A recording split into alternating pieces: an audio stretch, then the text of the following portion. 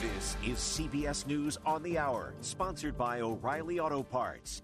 I'm Deborah Rodriguez. We begin in Moscow, where a funeral for opposition leader Alexei Navalny is scheduled to begin in 1 hour. A spokeswoman says his body is just being handed over to the family now. Security is tight in anticipation of protests. The BBC's Steve Rosenberg is there. There are lots and lots of police around the church. A long line of police just formed along one fence. There are lots of police vehicles and lots of blue flashing lights and metal barriers set up. Not clear to me yet how many mourners will be allowed into the church. The presidential frontrunners in the U.S. go head-to-head in separate visits to the southern border. Reporter Chris Fox. President Biden in Brownsville, Texas, spoke of the need for more resources, border agents, judges, equipment, and money to secure the border, even reaching out to Trump to stop blocking his bipartisan border security bill. We can do it together. You know and I know. It's the toughest, most efficient, most effective border security bill this country has ever seen. In Eagle Pass, Texas, former President Trump described the border as a war zone and migrants as criminals, touting his administration's successes. Title 42 was so important, rapid removal so important, but the best was remain in Mexico. Congress has approved a short-term spending bill that'll keep parts of the government from shutting down tonight.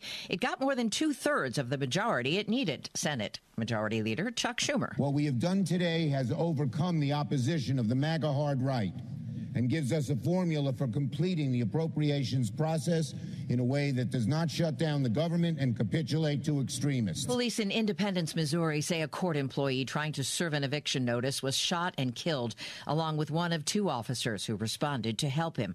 Police Chief Adam Dustman says 35-year-old Officer Cody Allen will be missed. He is a hero, and unfortunately, he lost his life today serving this community. The suspected gunman is in custody.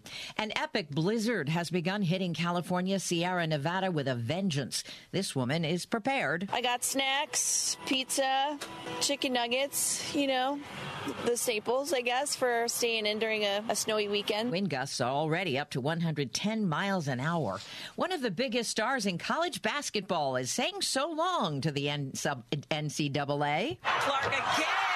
Caitlin Clark's last time playing in front of her Iowa home crowd will be this Sunday. She's declaring for the 2024 WNBA draft. The same week, she broke the league's women's all-time scoring record.